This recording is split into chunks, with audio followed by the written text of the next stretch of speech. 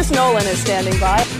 Hey, Wacky Bruce! Coming to you from an undisclosed location, this is the Bruce Exclusive.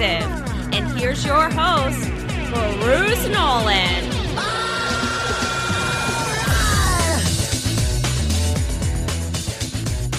Ladies and gentlemen, boys and girls, children of all ages, welcome to another edition of the Bruce Exclusive, a Buffalo Rumblings podcast. I'm your host, Bruce Nolan. You can find me on Twitter and Instagram at Bruce Exclusive. Welcome back.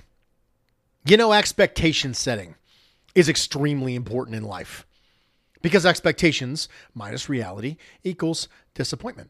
And I usually tell you all, hey, it's going to be this kind of episode, or hey, it's going to be that kind of episode. Today's episode is going to be long. Sometimes it's really short. Sometimes it's medium. It's going to be long. Really long. And here's the reason why. I had all of my notes prepared because I tried a couple weeks ago to get Chris Trapasso from CBS Sports on the show, and he wasn't able to make it. And I had all my notes ready to go for this week's show. And then Chris Trapasso, turns out, can make it this time around. Well, I already did all the prep work.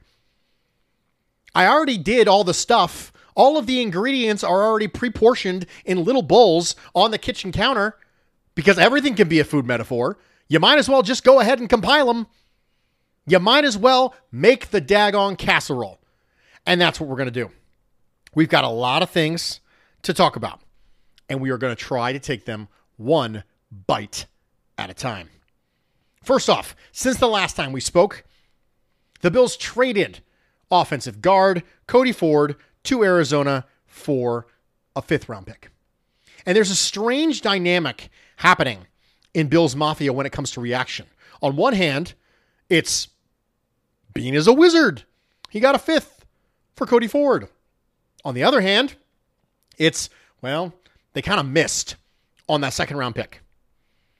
And I'm here to tell you that the answer and what I think the balanced response to this stimulus is as always, somewhere in the middle. Minimizing a miss is important. The most ideal situation is that you don't miss. The second most ideal situation is that you minimize a miss. And the least desirable situation is that you don't minimize your miss. And you might bristle at the sound of me saying miss. Oh, I don't really like that. Brandon Bean is perfect. He never misses. No, that's not true. It's okay. Whether it's a miscalculation, a misevaluation, a mistake, whatever it is, it's a miss. But minimizing a miss is part of good decision making. I made a comment earlier this offseason when Carson Wentz got traded to the Washington Commanders from the Indianapolis Colts. And I said that GM Howie Roseman of the Eagles and GM Chris Ballard of the Colts are excellent at putting out fires they themselves started. And I was kind of doing it tongue in cheek. But there's nothing wrong with being able to do that, as long as you're not starting too many fires. Otherwise, it's just knowing when to cut bait. It's minimizing the miss. But we can live in that world. It's okay to live in that world. Sometimes we don't want to live in that world because we don't want to use the M word. We don't want to say miss. So instead, we focus on the minimization. Oh, Bean got a 5th for Cody Ford. Yes, Bean got a 5th for a guy he spent a borderline 1st-round pick on. They traded up. It was just outside the top 32. So, yeah, it was a miss. But I can live in that world. I'm okay living in that world. Not missing is better than minimizing your miss, which is better than not minimizing your miss. I can live in a world where I praise the move relative to the end statement, but then criticize the move relative to the first statement. Both of those things are true. It's better than not minimizing. It's better than cutting him and getting nothing for him. It's not as good as hitting on the pick. Both of those things are true. So I live in that world where both of these things are my opinions simultaneously. On one hand, I'm critical of Beane for missing on the pick. I'm critical of the Bills for thinking he was a right tackle. I pounded the table, pre-draft process, post-draft, that Cody Ford was a guard. We wasted a year of development by putting him at right tackle. So I can be critical of that aspect of the transaction. And then also praise the fact that you got a 5th round pick for a guard when most guards who have proven what Cody Ford has proven, if they get traded, are conditional 7ths. Cody Ford returned the exact same draft pick round as Shaq Mason, which is absurd.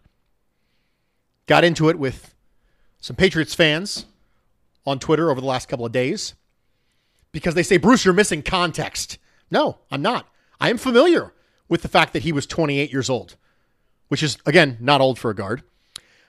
I am aware of what his contract was, which was less than $8 million average annual value for the next 2 years with no guaranteed money. I am aware that he had injury issues in the past. I'm also aware of the fact that he was a top 10 guard and he got traded for the same round pick as Cody Ford. So yes, we can simultaneously be critical of the move relative to not missing on the pick, because hitting on high picks is important, and also praise the move relative to cutting him loose and getting nothing for him. We live in the middle, and that's completely fine. There's nothing wrong with that. One of the things I wanted to talk about when it comes to narratives about the Bills preseason game and where the Bills find themselves right now would be better framed with a story. I am going to tell you a story. I had a man one time tell me this story, and I'm going to repeat it to you. And he said, Bruce, there was a man one time who was digging through his backyard, and he came across a lamp. This lamp looked very old. It looked very dusty. It was rusted. It was grimy. But he thought there was something there. So he decided he was going to clean off this lamp.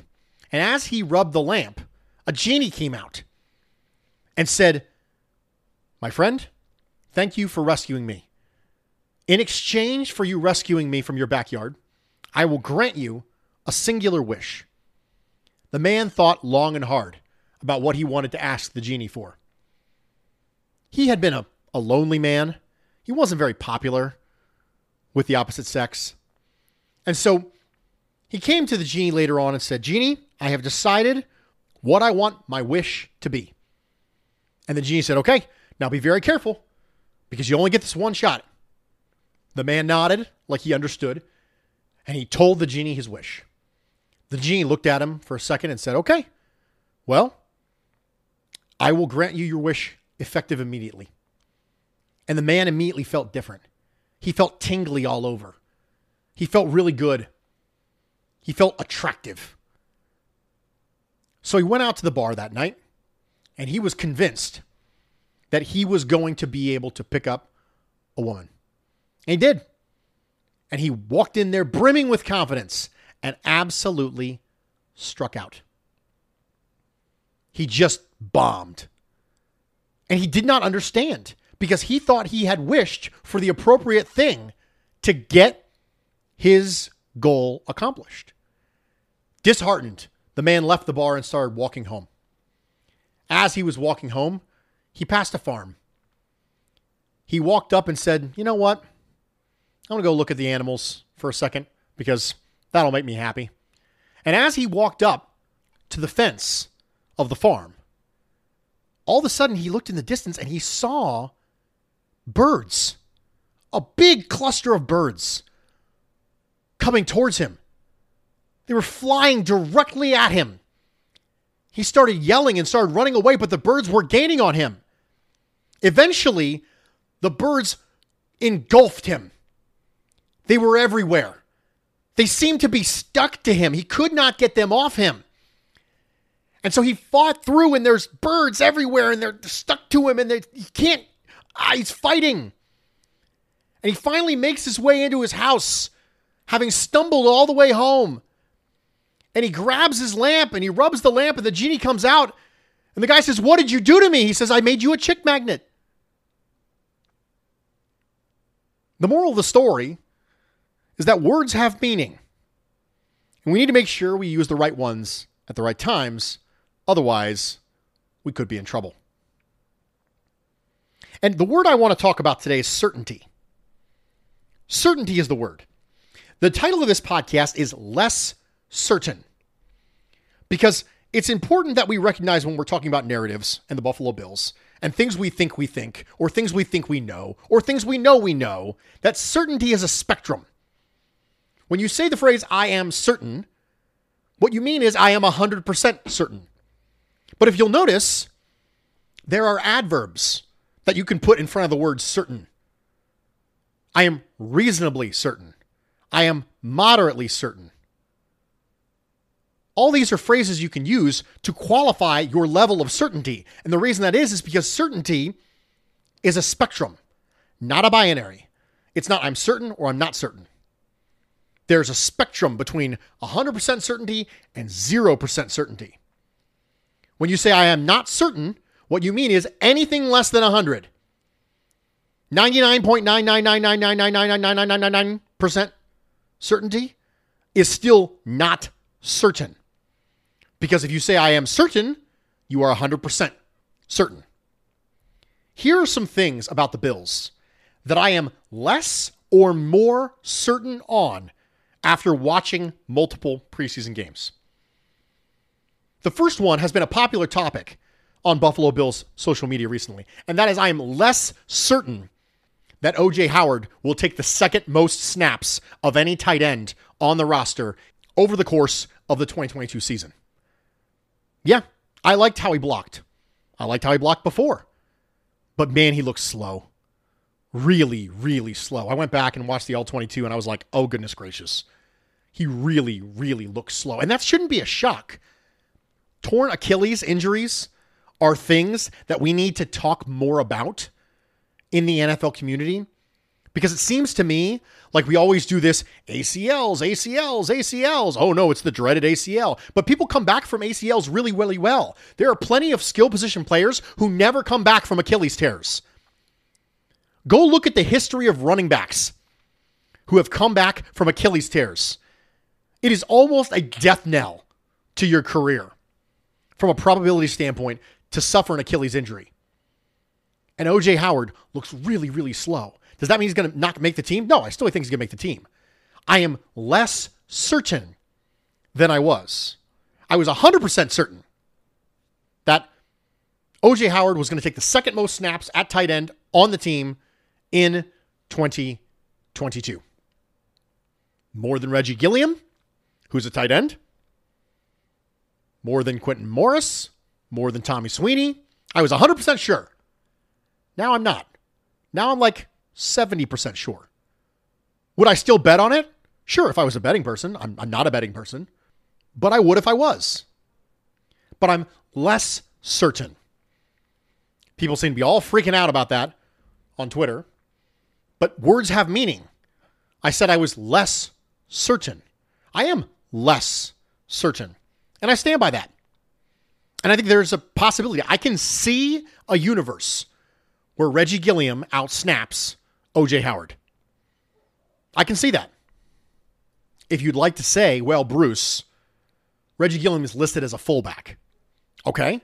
I can still see a world where Quentin Morris or Tommy Sweeney, whichever one of the people, I would be inclined to lean toward Quentin Morris right now, who end up being TE2/3, end up with more snaps than O.J. Howard over the course of the year. I can see a possibility. I don't think it's likely, but I can see it. I can see a path. And previously, I didn't see the path at all. So it's something to keep an eye on.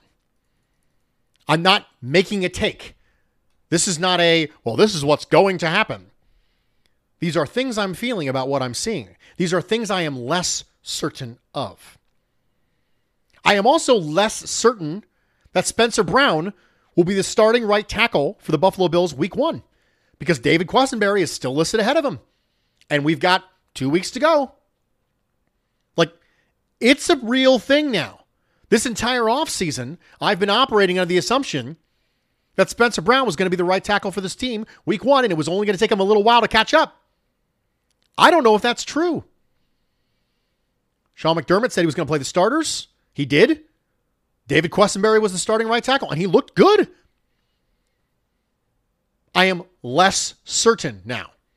I was 100% sure up until the last couple of weeks. Now I'm like 40% sure that Spencer Brown will be the starting right tackle week 1.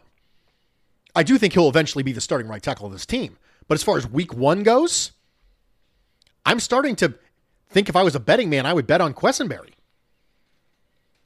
Here's some things I'm more certain about. Because it's not just about being less certain, it's also about being more certain. I am more certain that Neal, Matakevich, and Taiwan Jones are safe because they didn't play. They didn't play at all.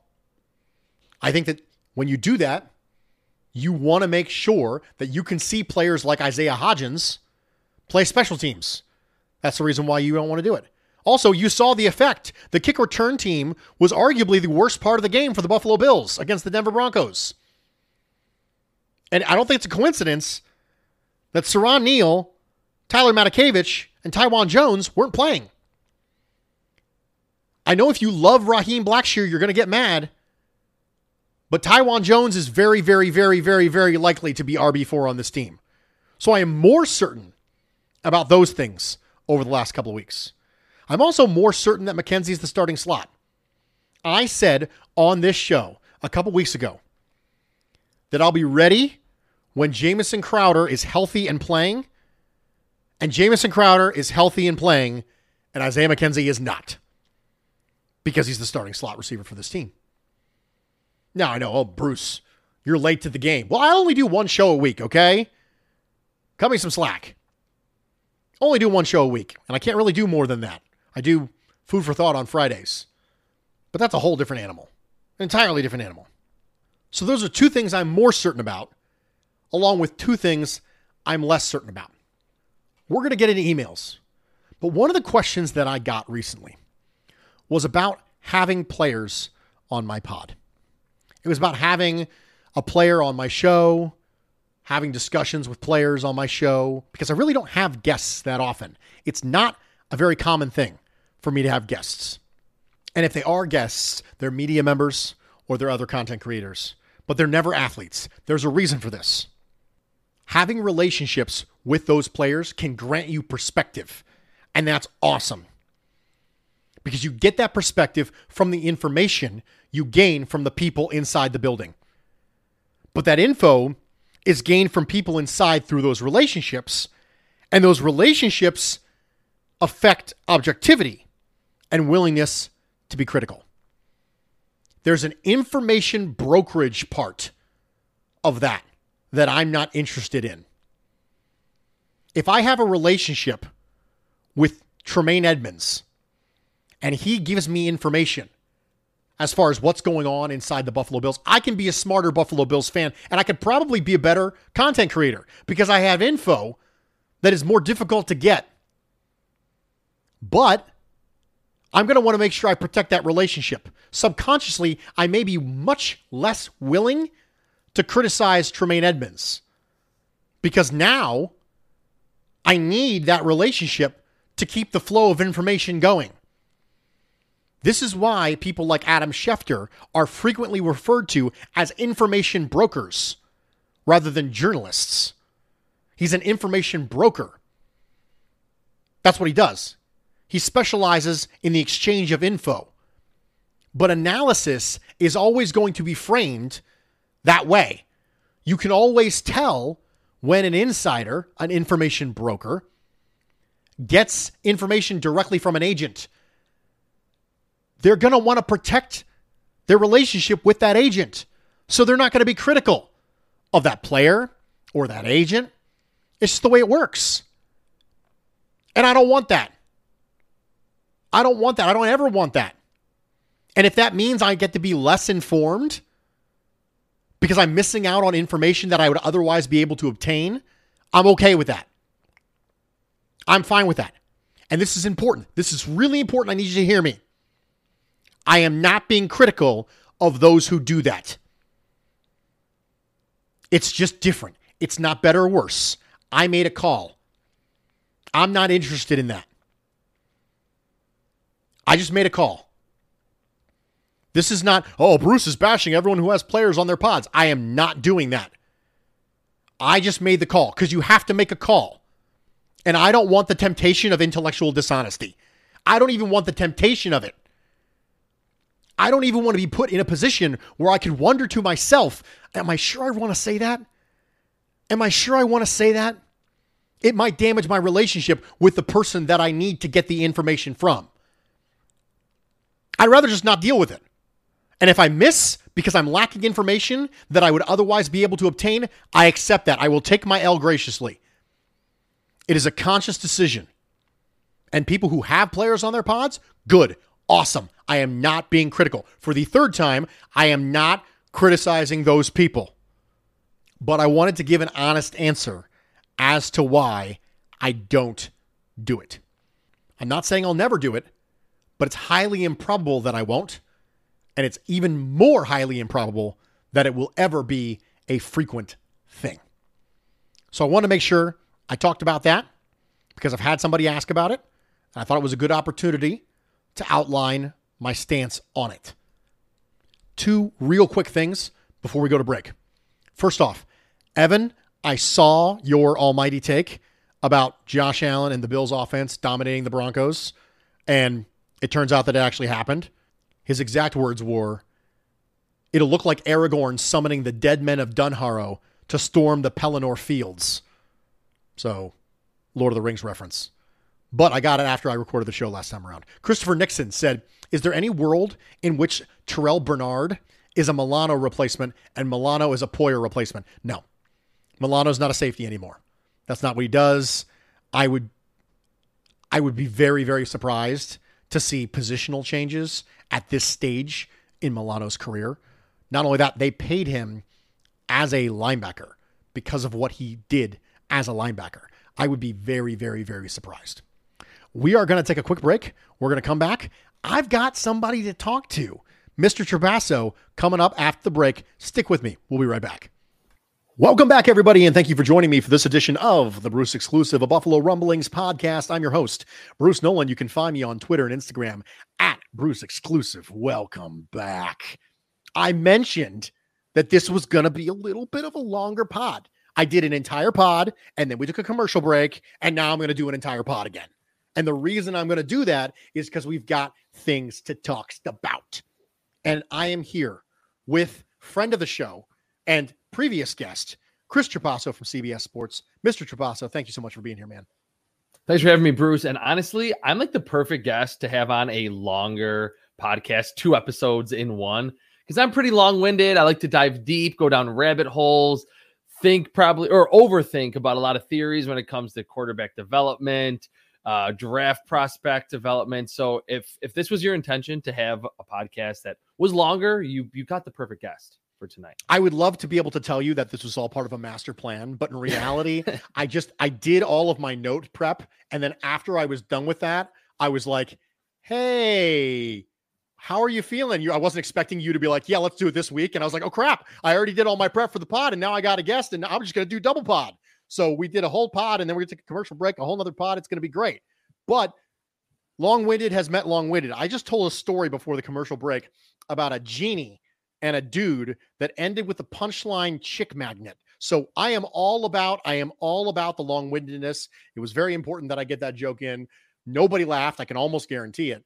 But I'll tell you something that's absolutely no laughing matter, and that is quarterback development in the NFL. How's that for a pivot?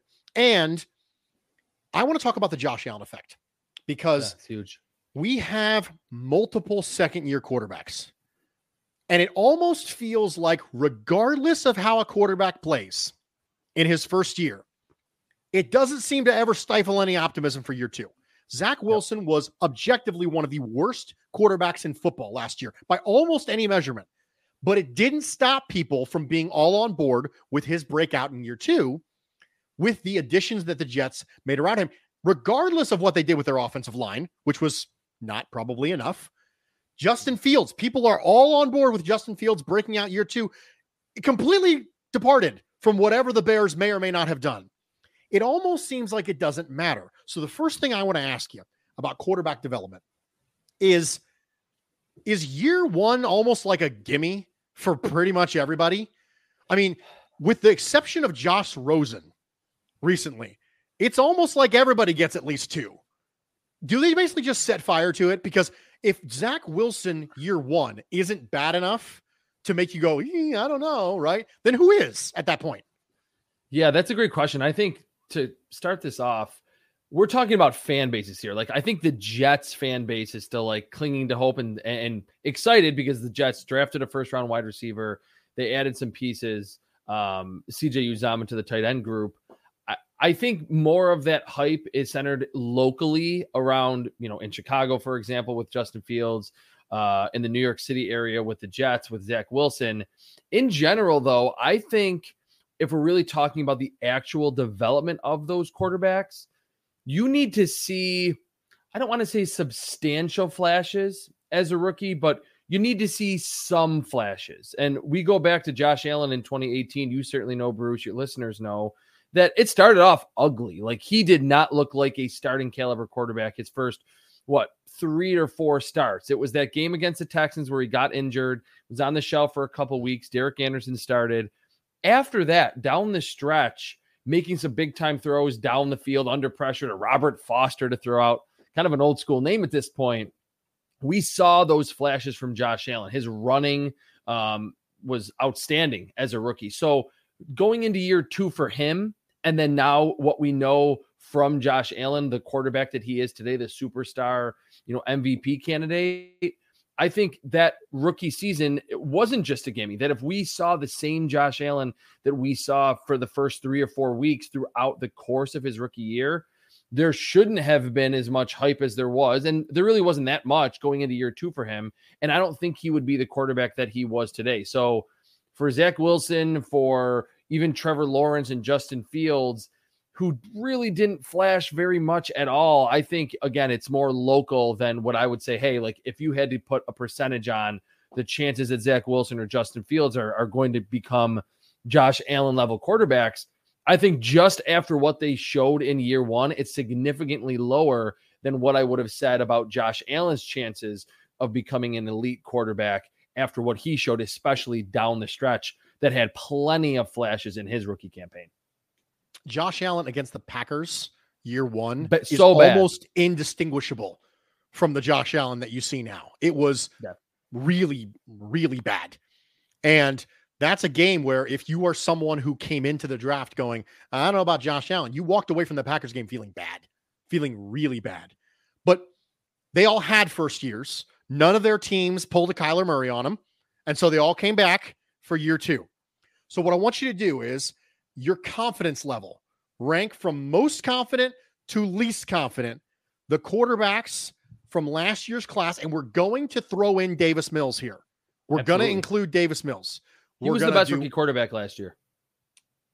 Oh, I really better than Mac Jones, you think? He was better. Well, it wasn't super scientific, and I've someone with the scouting grade book. That's my grading system that I use and I sell. A bunch of different analytical things. Like, I like to have something quantifiable when I'm evaluating.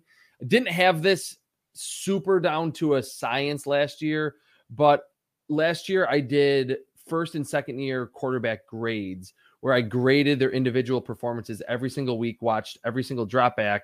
I didn't like grade in, every single throw and then combined it into a cumulative grade, but I would watch all their throws, give that and all their dropbacks, scrambles, sacks, all that, designed runs, give each game a letter grade, and then I average them out.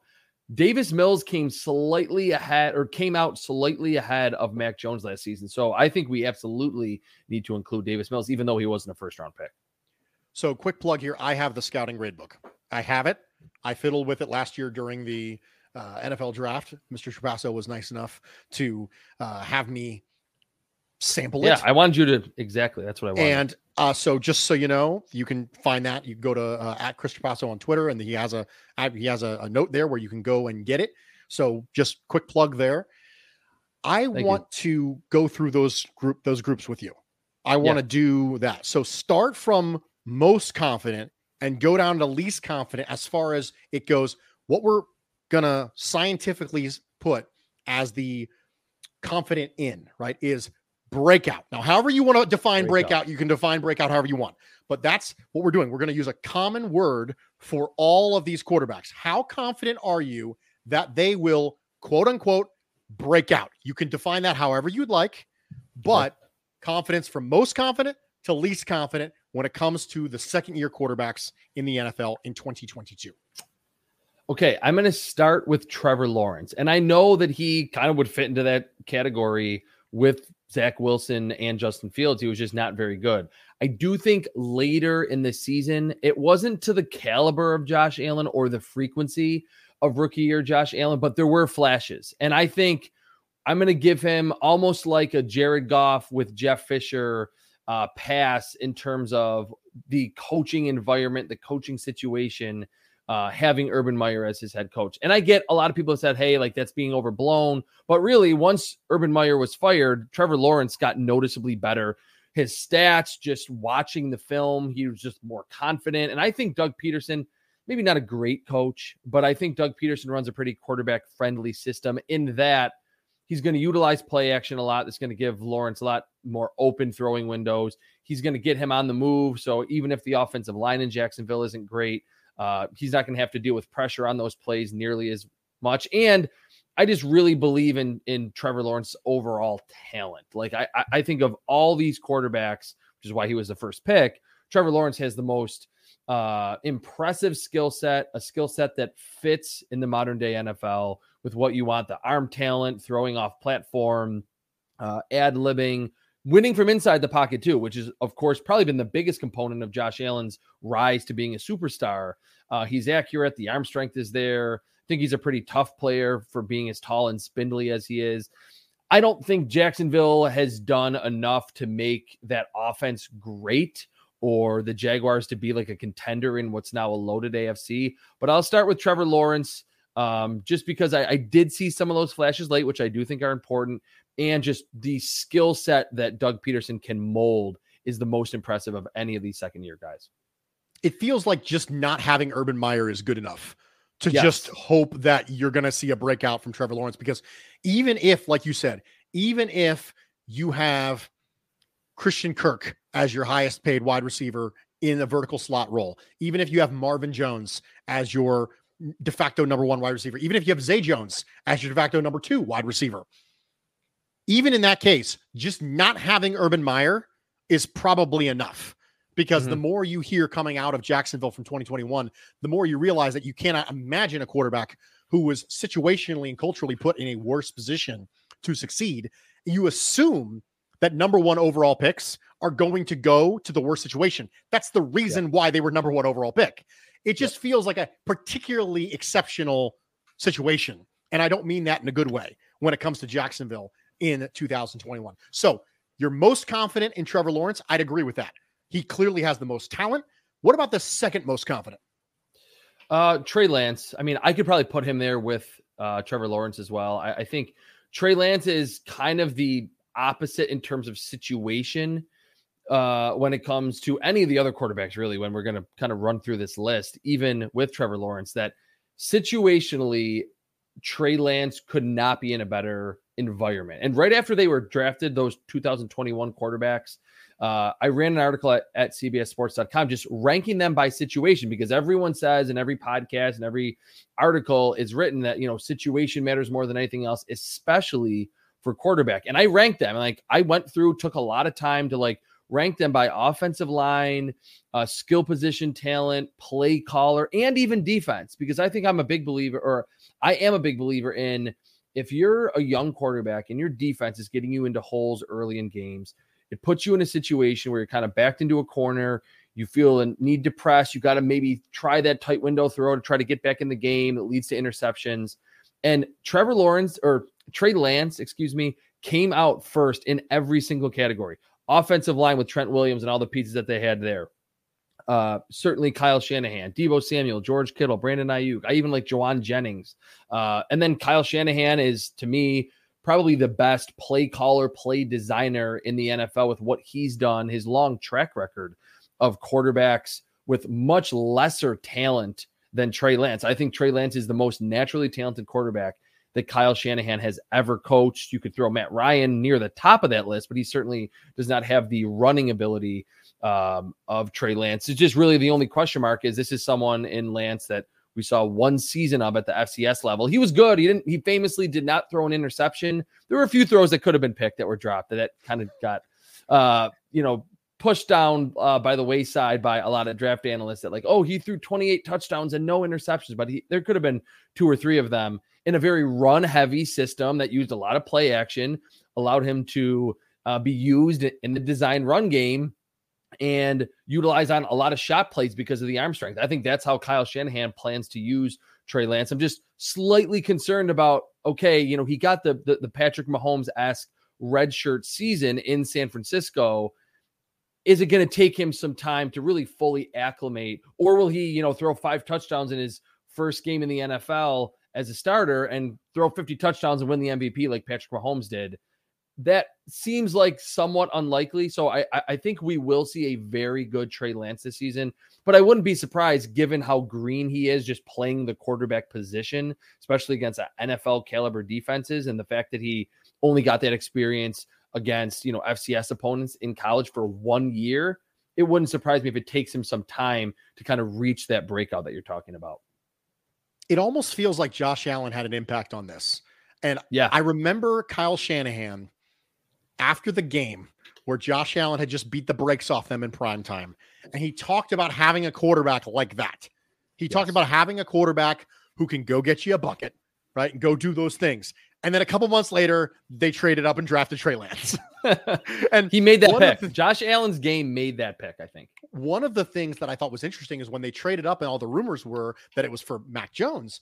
When they traded up, I immediately went back to what Kyle Shanahan said. And I said, Mac Jones doesn't fit any of the things that Kyle Shanahan waxed poetically about when it came to that. So I stuck with the Trey Lance the entire offseason. Nope, it's not Mac Jones. It's not Mac Jones. It's not Mac Jones. It's Trey Lance. It's Trey Lance. It's Trey Lance. And it turned out to be Trey Lance.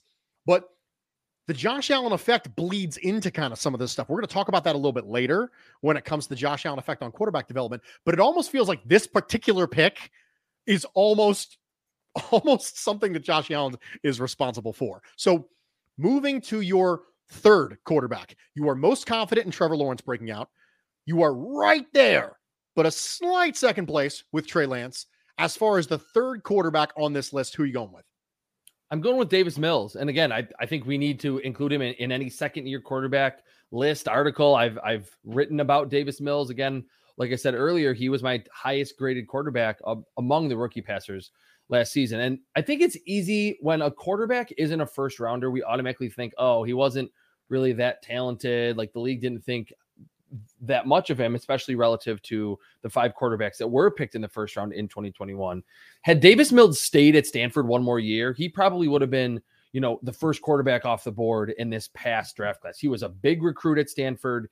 He played, I think, less than 20 games there because there were some other quarterbacks that beat him out early in his career, but he's got a big arm. He's decently athletic. He's not to the Josh Allen tier. He's not to the Justin Fields tier in terms of his scrambling ability, but he's not a statue in the pocket. And I saw a lot of those flashes from him. Yes, a lot of them were in games where the Texans were losing, but he battled against the Titans late in the season, had a couple 300-yard games, and he did not have a crazy good environment around him. There's Brandon Cooks there, perennially underrated Brandon Cooks. Nico Collins, they drafted out of Michigan. That seems like could be that solid number 2, big body wide receiver. Beyond that, it's just not a Texans roster that, especially last year, was very conducive to quarterback success. So I think they've gotten a little bit better on both sides of the ball. The offensive line is probably still going to be a problem, but I just think natural talent wise and what he showed as a rookie indicates to me that maybe if the Texans are still one of the bottom feeders in the entire NFL, I still think we will see quality play from Davis Mills just based on what he did last year and how much talent he possesses, I think, in his head and in his arm.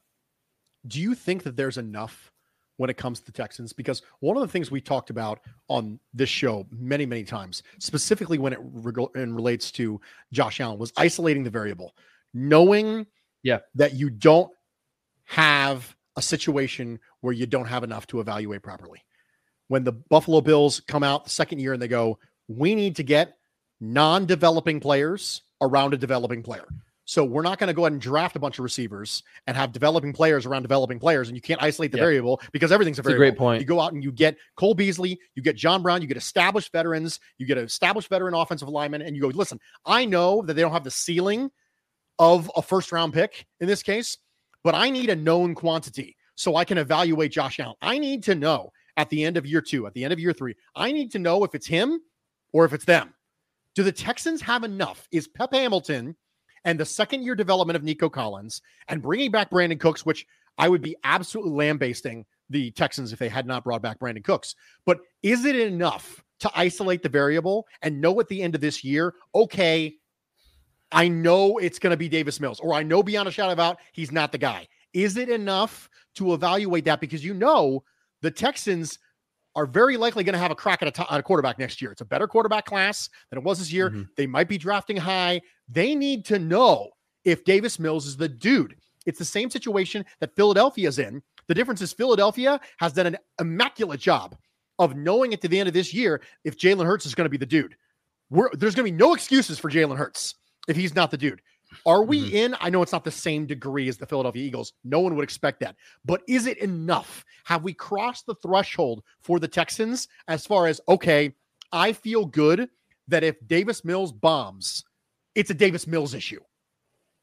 Yeah, it's probably not quite enough. I still think that we will see mostly quality play from him. And this is weird that I'm on a Bills podcast talking about this, because in that rain game against the Bills last year, Davis Mills was really, really bad. And he looked like, okay, he's just a random, non-first round quarterback who's just going to bounce around the league. After that, though, he was actually pretty good, honestly.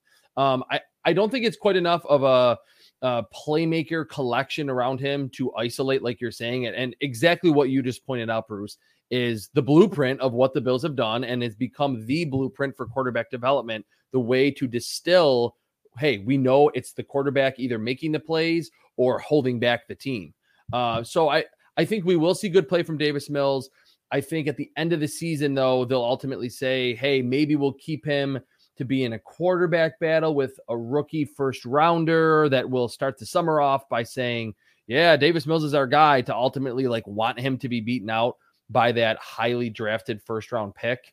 Or Davis Mills could be traded and find himself in a legitimate quarterback competition on another team. I think he will prove this season that he is a capable starter in the NFL that still has some upside because he's relatively young. Okay. Trevor Lawrence, Trey Lance, Davis Mills. Who's next on the list? We're starting to get into the I'm not very sure about this person part of the list. Am I right? Yeah. Let me make sure I'm not stupidly forgetting. So Davis Mills would be the 6th quarterback in that draft class. I don't want to leave someone out. 1, 2, 3, 4, 5, and then Mills. Okay. So we've done Trevor Lawrence, Trey Lance, Davis Mills. After that, it's tough because, like you mentioned, I would kind of almost group the last 3 in that not super confident about. I'll say it like this, just to maybe shorten this super long podcast for you. I would say Justin Fields has the most natural talent, and to tie everything back to Josh Allen, he's the closest in terms of physical ability to Josh Allen, the arm strength, maybe the fact that he's not in year 2 like Josh Allen, someone that's going to read coverages and make decisions as fast as Drew Brees did late in his career, but can get away with some throws that are late because the arm strength is high end. He can lean on his legs if he doesn't like what he sees, and I'm fine with that for a young quarterback.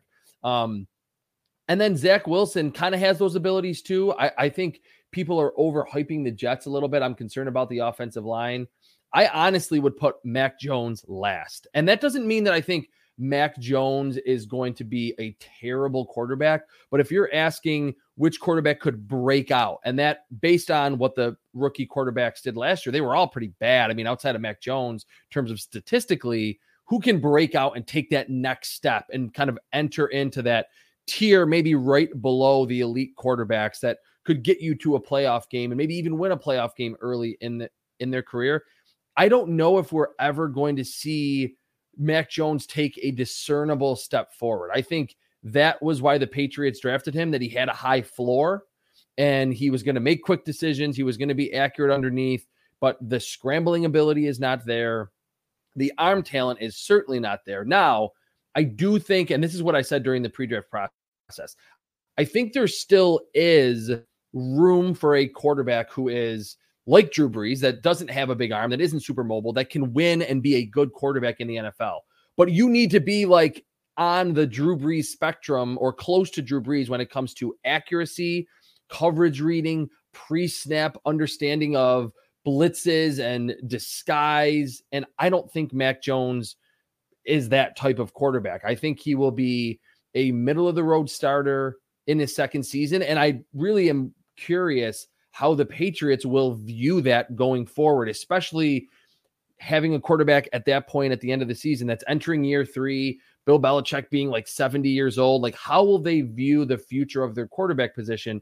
Because we're not going to see a bad Mac Jones that completely flames out, but in this kind of renaissance of these young quarterbacks that are kind of taking over some of the old guard at the quarterback position, I just can't envision Mac Jones entering into that group with Burrow and Herbert. And I guess in a way, Josh Allen and Patrick Mahomes, under 27 years old. I don't think he has the natural ability and certainly not the skill position talent around him. And maybe even the offensive line to be that breakout guy. So I would say Fields, then maybe Zach Wilson. And then last, in terms of guys most likely to break out in year 2, I would put Mac Jones. Well, they had the offensive line. They just decided to trade Shaq Mason for a 5th. And now apparently they're thinking about trading Isaiah Wynn. So weird. I don't understand what's happening there with the Patriots. I don't, you had a good offensive line, and I don't understand why you didn't love it the way. Let me finish one more thing about, I totally agree. And if they trade Isaiah Wynn, I know they brought back Trent Brown. I would be completely flabbergasted by that. Let me say one other thing, and it goes back to that young quarterback grades article. If I've said this before on this podcast, I apologize, but maybe a new listener. So in doing that article, what I loved about it was that I got like great insight on not the entire league, but 8 to 10 teams that were starting a young quarterback, how every game was going, the game flow, the game script, were there dropped interceptions that didn't make it into the highlight reel that could have changed the game. And in watching, I've said this on a couple of podcasts and radio spots, in watching Jalen Hurts, who you mentioned earlier, and especially Mac Jones, in that article, if you go back and look, and I'm pretty sure I'm going to run it again this year, every Tuesday at CBS Sports, I would break up each quarterback's performance into best throws and worst throws. And it was really just like really good throws or really bad throws, and then do a summary of, everything in between. It was hard to find best throws and bad throws for Mac Jones and Jalen Hurts. Everything seemed schemed for them. A bubble screen, an RPO, a screen to a running back, a shot play that was predetermined before the snap. It was like, where are the big time throws? Where are the threaded needles in that cover 2 hole by the sideline? I just barely ever saw those from Mac Jones, and I definitely get a lot wrong when it comes to quarterbacks. But when Mac Jones, I think the Patriots were on like a 6 or a 7 game winning streak, and he was like the favorite for the offensive rookie of the year. And I saw coming up on their schedule at Indianapolis and at Buffalo, I think I wrote it in the article. I was like, these next 2 games, we will see that Mac Jones is not the already or should not already be the anointed offensive rookie of the year. Those are 2 good defenses. He's going to have to make some difficult throws, and I don't think he's ready to do that yet. Did not play well against the Colts. They lost that game through a couple interceptions. And then there's the weird win game against the Bills where Bill Belichick was like, you're not going to throw the ball. I mean, that's the, infamous game there where he threw 2 passes. So I think, and then after that, Mac Jones kind of fizzled down the stretch, and it's why he didn't win Offensive Rookie of the Year. So the statistics with him and Jalen Hurts are easy to fall in love with, but I really think in today's NFL, there's so much scheming open receivers, and I think a lot of the offensive play callers, Josh McDaniels and Nick Sirianni, chief among them, Kyle Shanahan too, that do a great job making systems very easy for their quarterbacks and get them open throws, especially if you have good skill position talent. You can get them open and just say, hey, you're going to complete 70% of your passes. We're going to lean on yards after the catch, and that's it. But when it really comes down to it, late in the season and certainly in the playoffs, you need your quarterback to be able to make those big plays when the defense is perfect, where you can't scheme open a first read. And I think that's probably the biggest point why I'm a lot lower on Mac Jones going into year 2. Is it a necessity at this point when it comes to get a bucket quarterbacks? That was the big question about Mac Jones. Cause I really believe that if this was 20 years ago, Mac Jones would have been the number 1 overall pick. Yes. I really believe that. Absolutely. Mm-hmm. But defenses have gotten so good. And I was listening to the Athletic Football Show not too long ago, and Ryan Mays was talking about a conversation he had with Kyle Juszczyk, the fullback from the San Francisco 49ers. And he was saying, hey, how is it that you can get explosive plays when the entire NFL now is designed to limit explosive plays? Like, how do you continually get it? And he said, you got to get it from second reaction plays. You got to get them from second reaction plays. You got to have a quarterback who can go get a bucket. You got to have someone who can reset the pocket. You got to have someone who can break contain.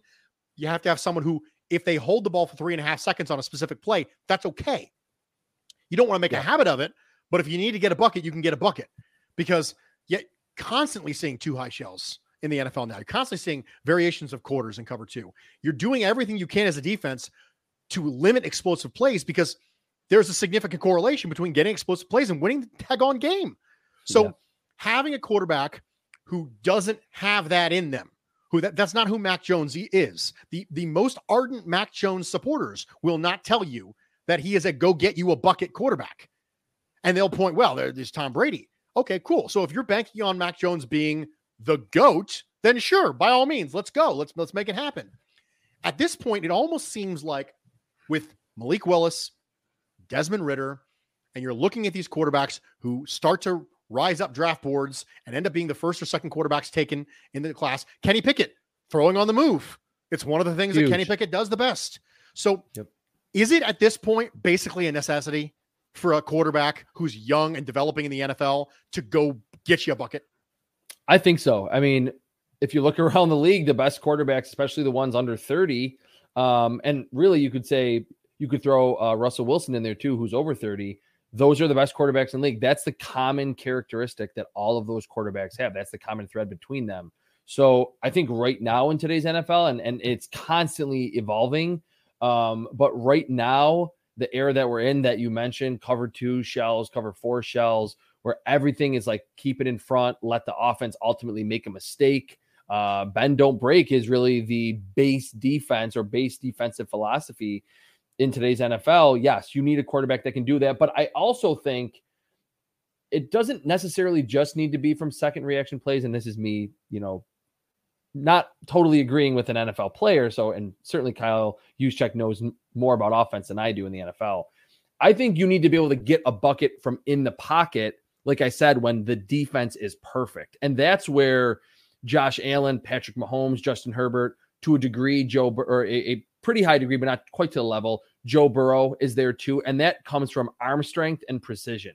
And when you have both of those, that's when you can have a cover 4 shell, and you maybe don't have the perfect wide open wide receiver running down the seam on 4 verticals, but your quarterback just says, hey, I see that little window there, or it's starting to materialize.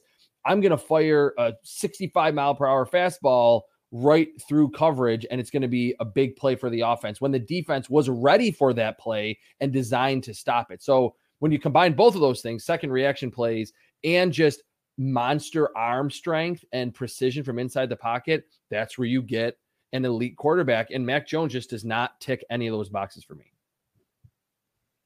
So I want to talk about the Josh Allen effect. We talked about it a little bit when it came to Trey Lance and Kyle Shanahan getting carved up and going, hey, I need to get me one of those. Little bit of toy envy when you wake up on Christmas morning and your brother gets the thing that you really wanted. And then all of a sudden for your birthday, a month later, you end up getting it. Not that that's ever happened to me. I'm just saying, but I want to talk about the Josh Allen effect.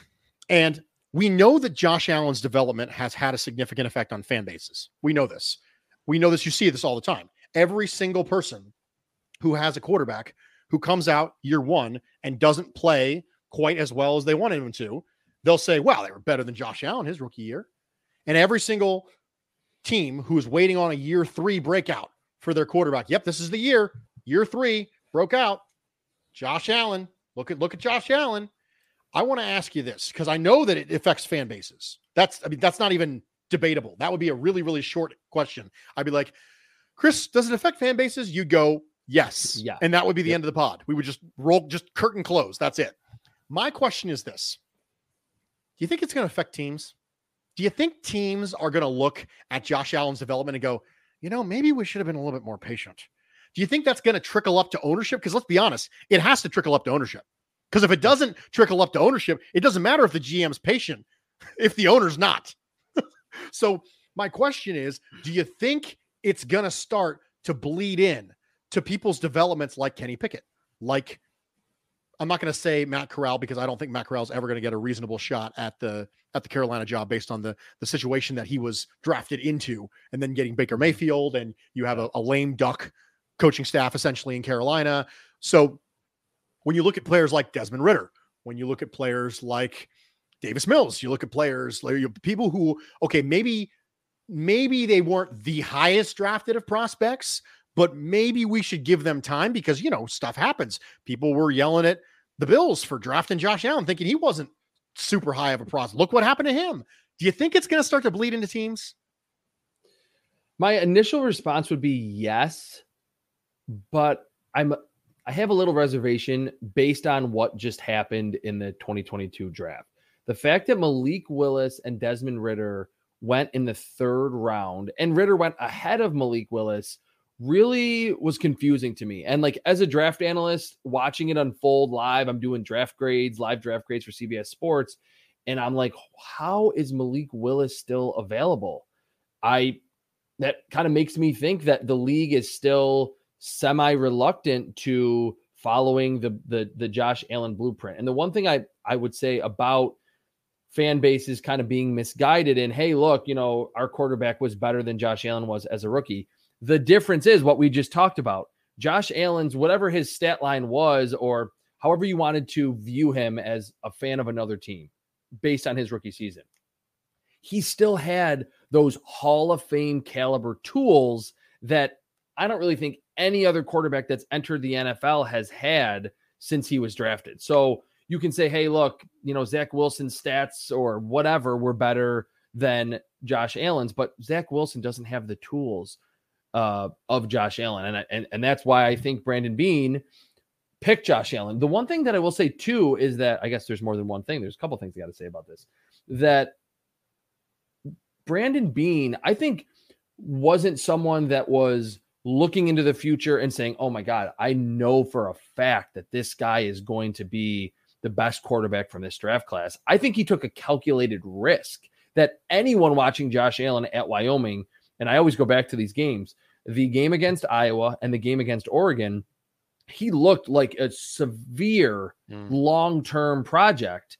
But Brandon Beane had a lot of faith in himself, doing what a lot of things that you mentioned to isolate Josh Allen and bring in already developed veterans to help out Josh Allen during his development, not other players that were needing to be developed, young players, which is forever kind of been the course of action for teams. Hey, you have a quarterback, you have EJ Manuel. Well, why don't you draft Robert Woods? Why don't you draft Sammy Watkins? When all those players are going through the rigors of going from a collegiate player to a college, to a pro, Brandon Beane had a plan around Josh Allen. And I think beyond just his tools, Josh Allen really put in a lot of work to bettering his accuracy and understanding footwork and his mechanics.